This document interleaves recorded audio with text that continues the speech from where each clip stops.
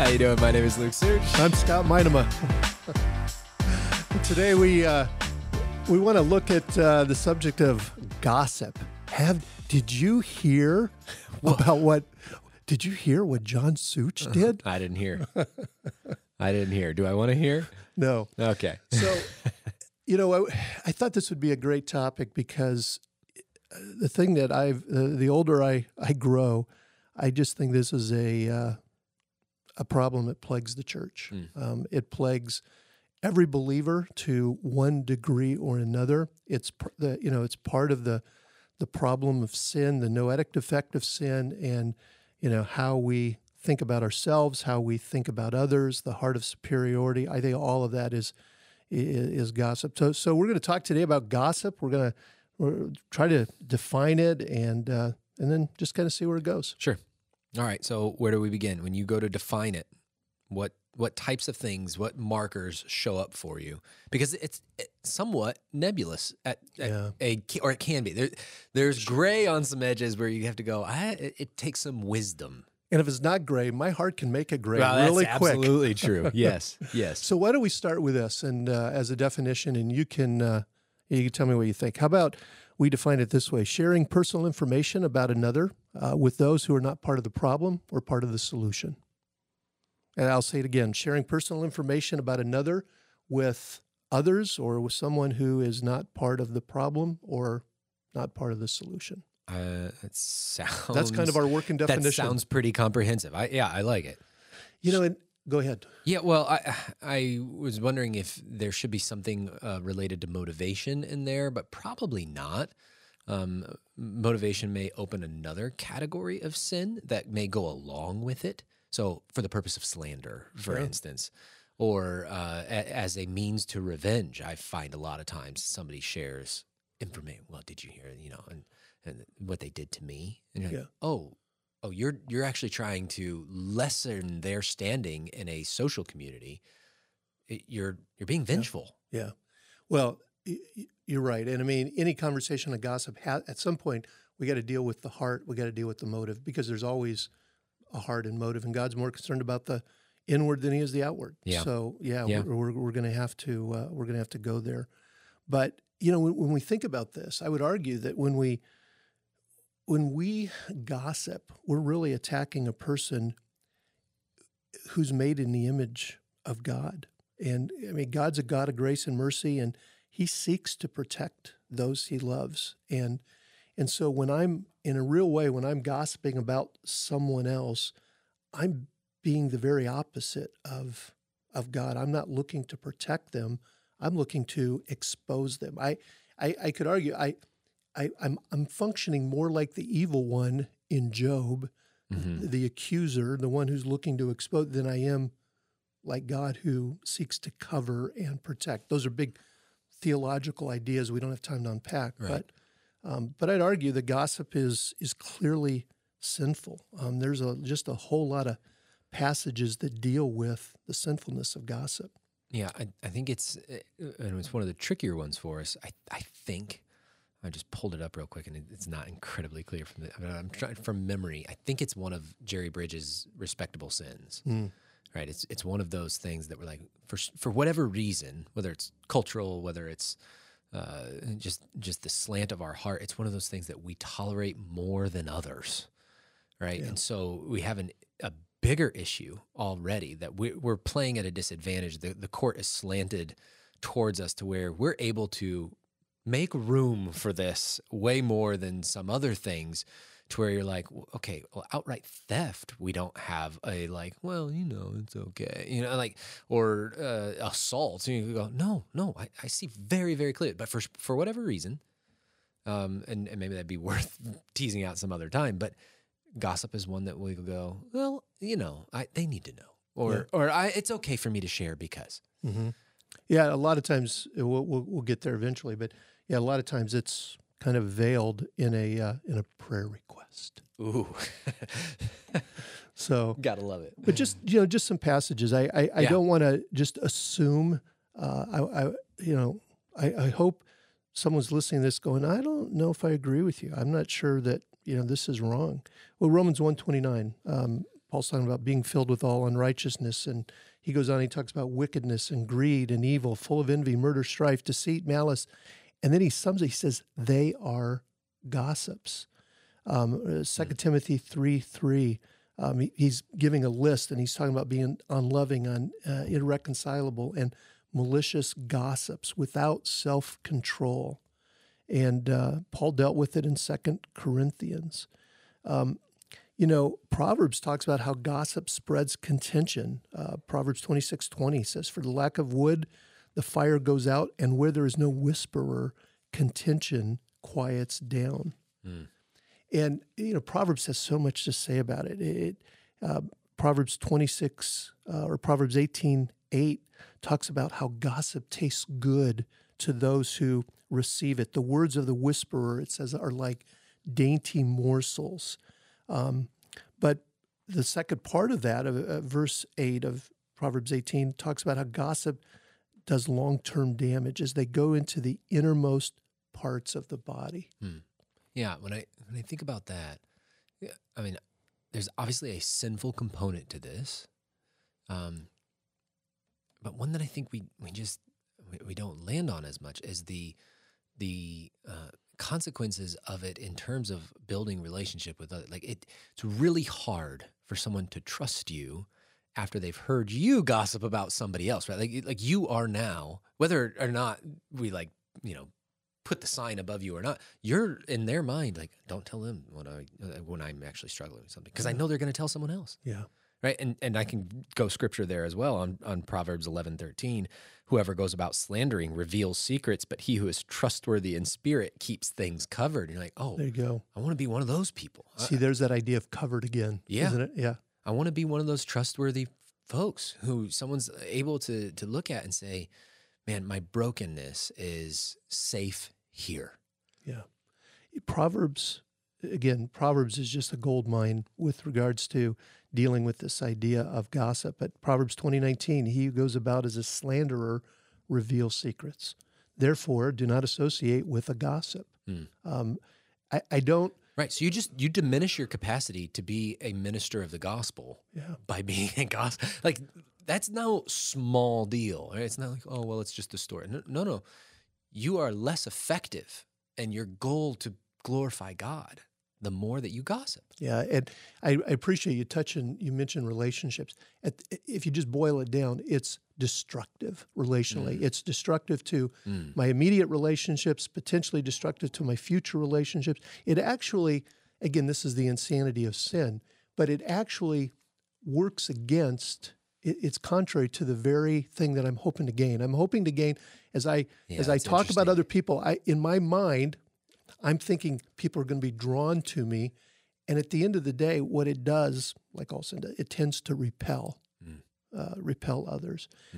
And again, I think this is, I'll say it again, I said it earlier, I think this is a problem that plagues the church, men and women, both. But I will say that Scripture seems to emphasize women. So this isn't, I'm not saying this, sure. I'm saying the Bible's saying this, but Titus 2:3 says, older women likewise are to be reverent in their behavior, not malicious gossips, nor enslaved to much wine, teaching what is good. 1 Timothy deals with it in chapter 3 and chapter 5 as it relates to women. So two quick things when I hear you talk. So a few years ago, I had a sermon on Mother's Day, and Barb Dussault, shout out if Barb's listening, she said beforehand, she's like, don't go easy on the women. She's like, the dads always get a confrontational thing on father. You need to be better, and they're always too easy on the women. So I appreciate you saying, hey, this is what our Bible has to say. Don't try to skirt around it because our culture doesn't like the idea of you or the Bible, more pointedly, critiquing what is a struggle point for women. It's just the reality. Yeah. So there's that. The second thing, I love that image of it being destructive. Like if you could think about your words, right? If you could like have this like thought bubble that appears above you and think about, did my words just lay a brick or did it take a sledgehammer to the brick wall? Like which one did I just do? Did I build something up?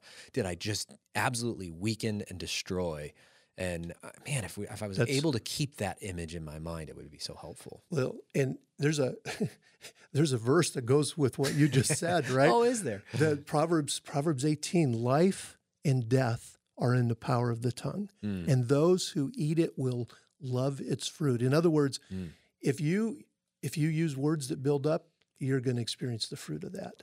If your words tear down, you're going to experience the fruit of that. Either way, you're going to reap what you sow. And just like in life, it is so easy to tear down. Yeah. It takes nothing, right? And think about it. It's fascinating when you sit down to talk with somebody, and you'll talk about formative moments in their lives. How one throwaway comment can linger with somebody for decades. Yeah. How one really negative thing can just cut deep. Now, I'm not trying to say always beware, like just don't talk. If you start to think about that too long, you're gonna be like, I'm just never gonna talk because I'm too terrified. That being said, be really careful with your words. Yeah. Be really careful because it can stick with somebody.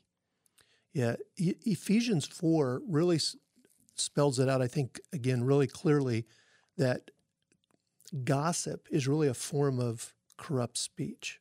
And Ephesians 4:29, I memorized this a long time ago because I have a problem with corrupt speech.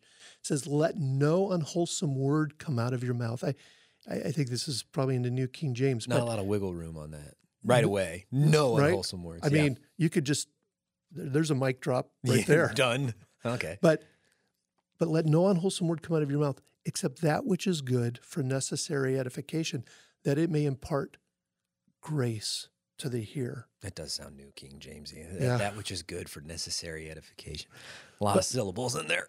But again, it's we want to in our speech, we want to be imparting grace. We want to be, well, Proverbs 18, giving our words that build up and that don't tear down. But you mentioned earlier, the gray in some of this, because some of this, isn't necessarily always clear. So how do we define the gray? Yeah, when it's not obvious, what are some questions I can ask myself? How can I maybe do some self-diagnosing to figure out if this is gossip or not? So we haven't compared notes yet, and I don't have any notes, so nothing to compare. Yes, it's very, very clear. So I'm not sure if I'm taking one away from you or not. But the first thing that comes to my head when I think about that is the aspect of your definition that was sharing information with others that is unnecessary, someone who's not involved in the problem or the solution. So I think of Matthew 18. Yeah. And so I immediately go, all right, to try and cut through the gray portion to say, is this black or white? At some level, I go, did I already go and talk with the person that I need to talk with? Yeah. And that's a very easy, great place first to start. step Yeah. to go, all right, if I've not spoken to them, I need to talk to no other people until that step has been completed. Because that's where my issue is. I was hurt or they did something wrong or whatever it may be. We need to be very, very straight with each other. And then if things go wrong, I'm biblically allowed to bring someone else who's wise into that to help resolve. But if I haven't done that, that's my first check. It's just easy one. That's good. Yeah, that's good. Go talk to them. That's great. I think even we mentioned Ephesians 4:29, just asking the question, is what I'm saying edifying, encouraging, and uplifting? Is it? Another question, do I have permission to share what I know? How about, again, and there's passages for every one of these. Will someone be hurt by what I'm sharing? Is it, in other words, is it necessary that I share this? Is it useful or profitable or beneficial? I have 1 Corinthians 6:12 there in mind. We could say, I ask myself, is it consistent with what the Bible says that I should do? Going back to the first point you made, is it consistent with Matthew 18? Yeah.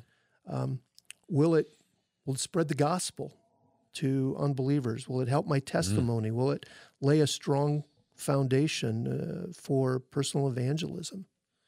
Is it building somebody up in Christ? Sure. Or is it tearing somebody else down? Yeah, I think about so on both sides of that, is it profitable for the gospel? Does it build someone up in Christ? And those are really two sides of the same coin, but I can think of it in terms of, let's say, out in the world with non-believers, what sort of witness are you offering to the life change that comes with being in Christ if you are just gossiping your way through the workplace? Yeah. Are you producing a view of the redeemed that is unbecoming? Again, are you minimizing the opportunity for the gospel by the way that you are struggling to hold your tongue? So there's a outreach aspect to that, but there's also a building up and edification of the body on the other side of that coin. Are you caring for the believers? Are you bearing their burdens? Are you loving one another as Christ loved you? Or are you, I've got something to tell, who doesn't love the opportunity to get to share some news with someone else? Like I know they've shared it with me. I'm one of their confidentiality the people who they're willing to share that sort of information with.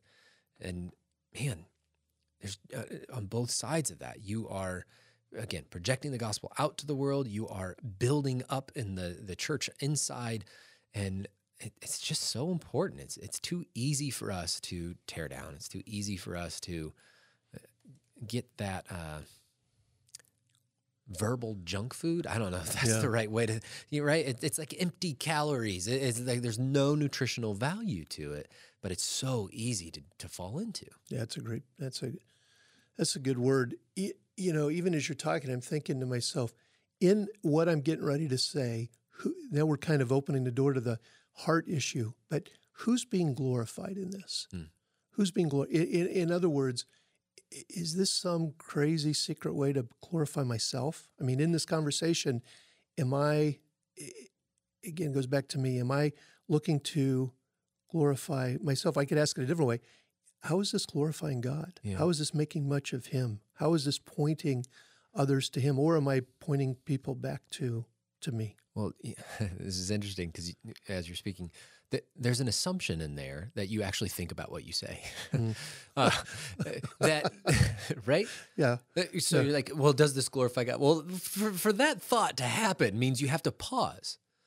And I mean, I say this as someone who's probably just as guilty of this indictment frequently. Like, maybe I need to speak slower. Maybe I need to just put, in the words of Briscoe Darling, put my square wheels on and drive a little bit slower and think about what I'm saying. To be able to have time to actually run through that sort of grid, I have to have and here we get to another virtue, I have to have the self-control to hold my tongue until I've gone, is this edifying then? Is this just for me? Does this bring God glory? Is this necessary? And I think personally, I fail before I even get to the questions because I didn't stop to ask the questions. Yeah. It's and oftentimes when I'm functioning in the flesh, that's a good. If I'm going to self-diagnose, that's a good sign I'm operating in the flesh because I haven't stopped to think. I haven't taken that thought captive and absolutely filtered it through Scripture and the Word of God and who am I glorifying. So yeah, that's good.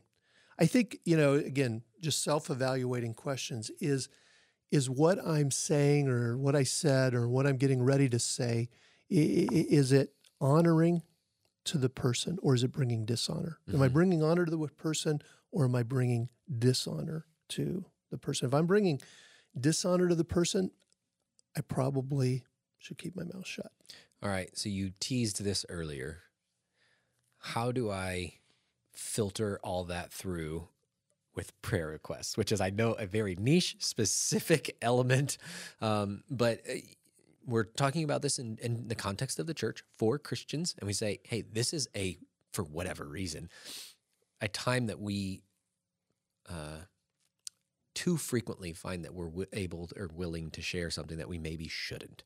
So how do I fit all of what we're talking about here, the biblical wisdom on gossip, on information, and how do we fit that into how do we ask for prayer in a way that does not violate our biblical wisdom here? Well, maybe an example, just using examples would be the easy way to answer that, right? So Here would be an example of gossip. Please pray for my mother-in-law. She broke her hip this week, and she's just got such a tendency to worry and complain about how my father-in-law is having such a hard time dealing with her. That there's gossip laced throughout that. Maybe a better way to genuinely ask for a prayer request is just say, please pray for my mother-in-law. She broke her hip this week, and pray for my father-in-law as he cares for her. There has, in that, just in the difference between those two, there's a covering that's going on to protect some of the behind the scenes stuff.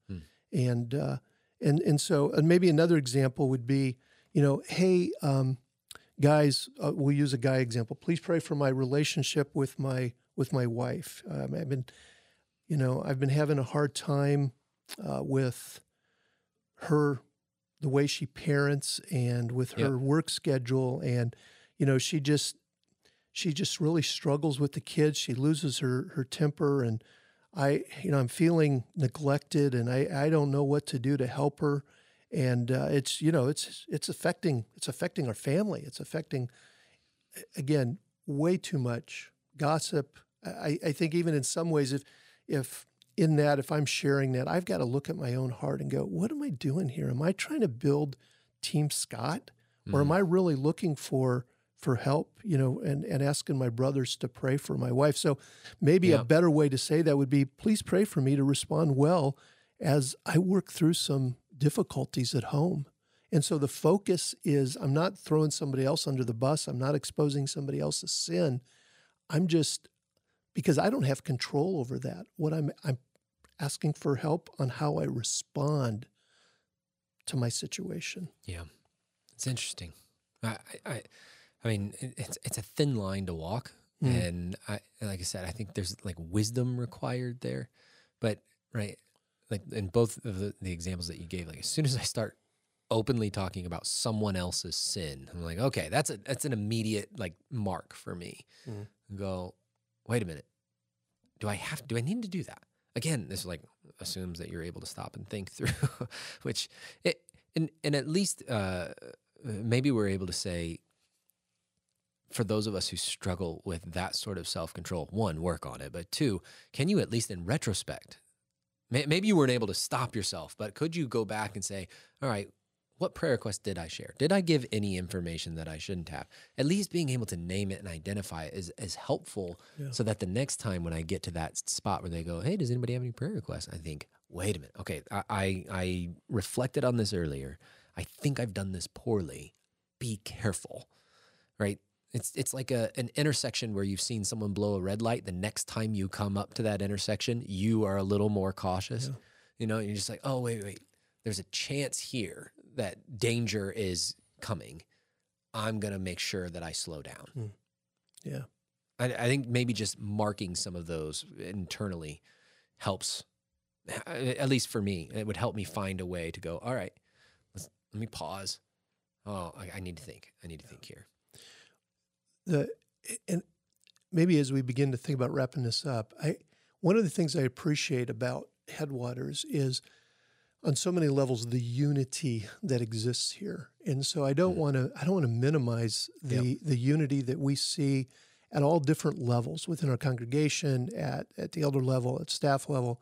And there's nothing that is more disruptive to unity at any level, or causing of disunity at any level, in any relationship, than this issue of gossip. And that's why I think it's good and helpful for me to be reminding myself of just how easily this begins to slip in, which this is a good segue into maybe just some of the resources. What are some good resources or books, what I've really been helped by this is a book from a number of years ago. Paul Tripp wrote a book called War of Words. Okay. I think it's probably the single best book I've ever read, just on the stewardship, the idea of stewarding our words. And he talks about it from a creation standpoint. God didn't have to create us with language. It's part of being created in his image, but we're stewards of the words we've been given. And we're using those words to either build up or to tear down. And so that's a good one. I think another one is Words That Hurt, Words That Heal from a gal named Carol Mayhall. Really, really good book. Do you have any you'd add to that? Yeah, I was trying to think through. I don't know that I have any specifically on this topic. Obviously, the way you use your time, just go read the book of James. Just go read James, right? And that's a good resource. It's a great resource. It bears repeating. We've done this a little while. Always in the resource section, your Bible is to be the number one first line of defense. I'll give Spurgeon's line again. I've visited many great books, but I live in my Bible. That is to be the proper breakdown of how you work through those types of things. So I don't know that I have anything specifically to offer on that one. Well, as we wrap up, let's maybe hear again from Ephesians 4:29, not in the King James, but maybe in something that flows a little easier, and that would be, and here we go, let no corrupting talk come out of your mouths, but only such as is good for building up, as it fits the occasion, that it may give grace to those who hear.